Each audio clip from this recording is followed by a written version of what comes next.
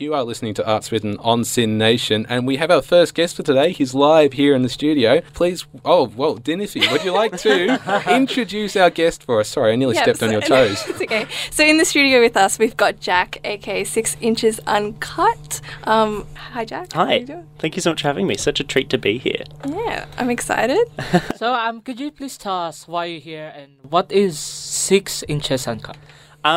Well, 6 Inches Uncut is my cabaret moniker. For me, the name kind of came from when I was first starting out and first exploring what cabaret as an art form kind of means to me and what I wanted it to be and what I wanted to pursue with it. It kind of spoke to this thing that was very raw and very intimate and very vulnerable whilst also being kind of trashy and kind of counterculture. So I was just like, what's something nice and intimate and vulnerable that I can tell people about myself as soon as I step out on stage that kind of plays to that thing. So yeah, 6 Inches Uncut came from that. And also, we heard that you have this new act or show, Taint? Taint. Yeah. Taint's actually been running since 2016, so it's coming up on 2.5 years now, which is very exciting. Taint is essentially a cabaret lab where artists of whatever different experience level, whether it's the very first time they're setting foot on a stage in front of people or whether they're seasoned professionals who have been performing for decades, can come and road test work that's either brand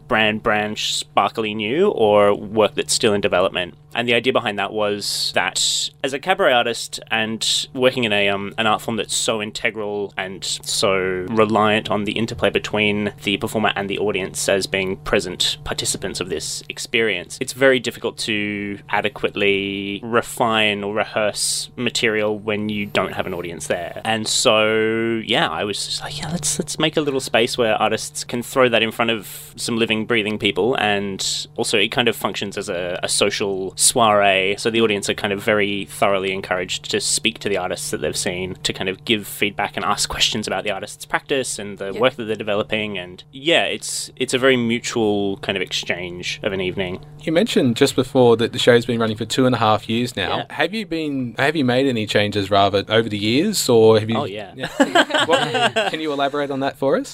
Every event, I think something changes, something shifts, just in terms of the show as it is now compared to what it was when it first started out, when I was very young and a little more naive and hadn't learnt some of the really serious lessons that I needed to learn, both as a producer and just as a human being. The show's become a lot tighter and a lot more refined, and we're getting it to a place now where, rather than having to be a bit of a every kind of time, it kind of like it's gotten to a place where it very much carries itself now, which is really, really nice. And the following that it's kind of developed over those 2.5 years has meant that now whenever submissions go open for artists to put forward acts to come and perform, we get an overwhelming number every time. So we're getting to the point now where we're able to fill out 2.5 taints worth of performers whenever we open one lot of submissions, which is overwhelming but also like incredibly exciting. Yeah, and the talent that we keep getting is just incredible. How does cabaret set apart from other theatrical or any genres of plays? Yeah, for me, I think the nearest comparison would be to standard, more conventional theatre, which is kind of what my background is in terms of study and experience before I started to get into drag and cabaret, because I guess they're both live events where the performer and the audience are kind of in the space, in the room together. I guess it's not always a feature, but I think theatre has a greater tendency towards having that kind of fourth wall style of, the artists or the performers are kind of like doing their own kind of little thing, kind of irrespective of the audience being there. Whereas cabaret, something about the way that it as an art form kind of functions and exists is so much more of that interplay between what's happening on stage and what's happening in the room, and that blending of those two realms into this one kind of liminal space. And yeah, for me, it's so much about that interplay and about almost blurring the lines of the hyper-stylized thing that's happening on stage and the kind of the world of the everyday that's happening amongst the chairs, and kind of blending them to be this kind of middle ground where often deified performers are kind of brought down to be a bit more kind of raw and a bit more human, and in turn the audience are kind of lifted up to kind of meet them in that middle ground, so they get to transcend into this wonderful play space as well.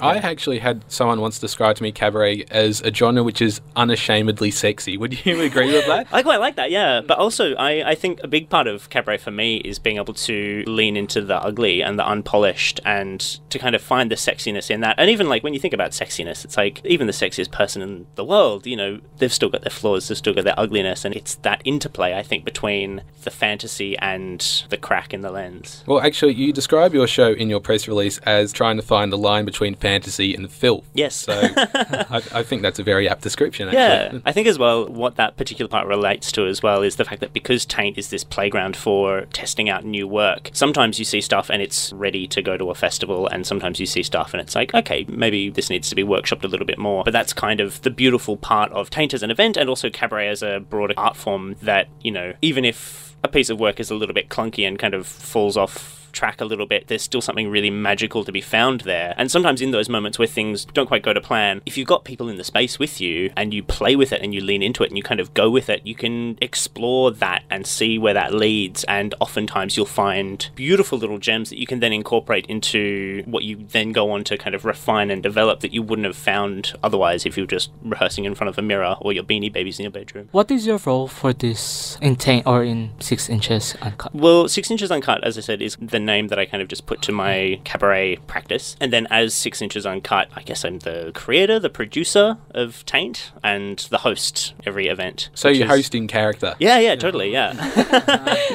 It's really, really fun. And since starting it, it's given a great opportunity to kind of like, because of the nature of it being an event for new work, to kind of push myself to kind of have a regular output of new material, which has also led to a great opportunity to explore other characters of mine that kind of exist underneath the 6 Inches Uncut umbrella, I guess, which is nice. So I've got a drag character called Gale Force who's started hosting every so often now as well. She loves the Christmas specials that we do because she's very like glam, daytime telly, Carols in the Domain, but just with none of the polish. And it's interesting, we're starting to kind of, I've got a few plans simmering away to kind of bring in some other special guest hosts for certain Taint specials that might be coming up later in the year. Yeah. Okay. Can you tell us a bit about some of the other performances that you have working with you in Taint? Yeah, well, every event we have a rotating lineup, so it's very rare that the same performer will perform at one Taint and then the next immediately afterwards, other than the first few events where it was kind of just me approaching some of my close friends being like, hey, I've got this show that I want to do. Do you want to come and maybe help me realize this little pipe dream of mine? So for the first few, it was like a lot of close friends of mine who were kind of like coming and doing the first maybe 2 or 3, and then it kind of broadened out and we started getting new submissions, and every single time since then it's almost like a 50-50 split of existing or pre-established performers, people who've performed at Taint before, and newcomers, which is really, really exciting. So we have people from all over Australia, we've had some international artists as well, some people from Canada and the UK, I think, possibly. We've had so many, it's difficult to recall. But we've also got a really great core team of creatives. We've got a little pool of like tech operators who kind of come and operate for us quite regularly, and our amazing stage manager, Catherine Kaler, who's been with us for a few years now, which is really, really amazing. Just this really nice core team of people who just make it work, and make it work so well, which is amazing. What kind of themes does Taint tackle, or what can we anticipate from it? Taint, I guess it's quite open to everything. There's not really much of a brief to it other than it being new and developing work. So we've got artists who come from disciplines like cabaret, drag, burlesque, dance, music. We've got lots of musical acts, lots of lip sync, and then poetry and storytelling. We had our very first more conventional theatre style monologue at our last one for Midsummer, which was fantastic to finally have a little element of that. And I guess in terms of themes and concepts, it generally tends to be quite queer centric, because that's the community and the narrative that I kind of come from. And I guess being this space for exploration and for alternative performance styles, it makes sense that that's the crowd that it attracts. And also the fact that we host at Hares and Hyenas, and we have been for 2.5 years. It's such a queer hub, so it's so wonderful to kind of house this little queer microcosm there. And in terms of concepts, anything and everything really. I think some themes that continue to surface often tend to be gender and identity politics, sexuality, sex. Kink has started to kind of creep in there in a nice, fun, interesting way. We've got some really wonderful kink burlesque performers who have started to come and play with us, which is really, really fantastic. Yeah, lots of classic cabaret fare, love, heartbreak, And yeah, always that interplay between the beauty and the ugly and how they're kind of one in the same quite a lot. I'm very curious to know, Jack, when did you first find out about this whole drag, cabaret, queer scene? Was it something you were familiar with from an early age? In terms of my own creative exploration and creative development, kind of came to terms with at least a portion of my queerness when I was like a teenager, and that's kind of around about the same time that I started doing theatre, and then moving to Melbourne from New South Wales and starting to like study theatre as a childhood ambition that I'd always wanted to, pursue. But then settling into that, and I guess somewhat through my my academic studies into things like gender as performance, but then also through places like, because I studied out at Monash Uni Student Theatre, which is such an incredible place to kind of find your feet as a young, both artist and young person in general, and kind of meeting new people and being exposed to new ideas, and then leaving uni and navigating different queer spaces and kind of rejecting the kind of more conventional like gay male mold that I'd kind of found my feet in, and kind of realizing that there was more to myself, and then exploring more of those kinds of more diverse and nuanced kind of queer communities, and how art and kind of performance play such a big role in that kind of sphere, and kind of recognizing that I had all of these different interests in like theatre and gender performance, and also I'm a little no, I won't say ashamed to say, but a bit of an interest in stage magic when I was a teenager, and music, and playing cute little instruments and things like that. And then one day kind of realizing, oh, there's this big umbrella art form that all of these different elements kind of fall under, or can coexist beneath and thrive within, which is cabaret. And I was just like, oh my god, yes. And then all of a sudden, the gates opened, and I found the freedom to kind of play and cobble together my own weird little hybrids of all of these different art forms, and then continue to explore all of these other, I guess, kind of like identity facets through that as well, which is really, really special. Yeah. For sure. If the primary school aged Jack were to see 6 Inches Uncut performing on stage, what do you think would be his reaction? Possibly a little taken aback initially. Because, yeah, sweaty gaffer tape clad menacing drag clown isn't always, the most immediately comfortable thing to see. Might give you nightmares, possibly. Yeah.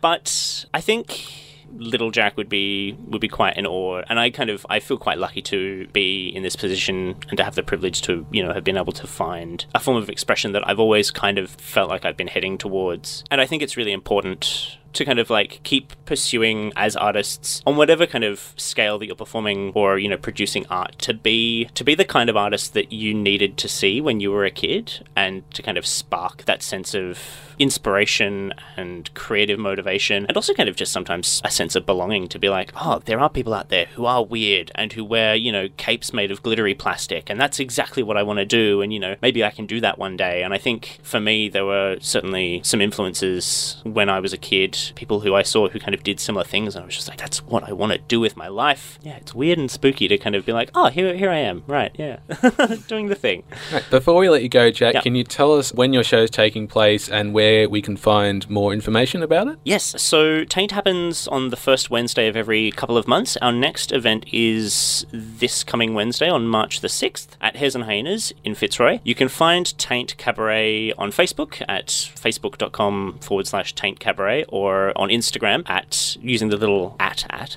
Taint Cabaret.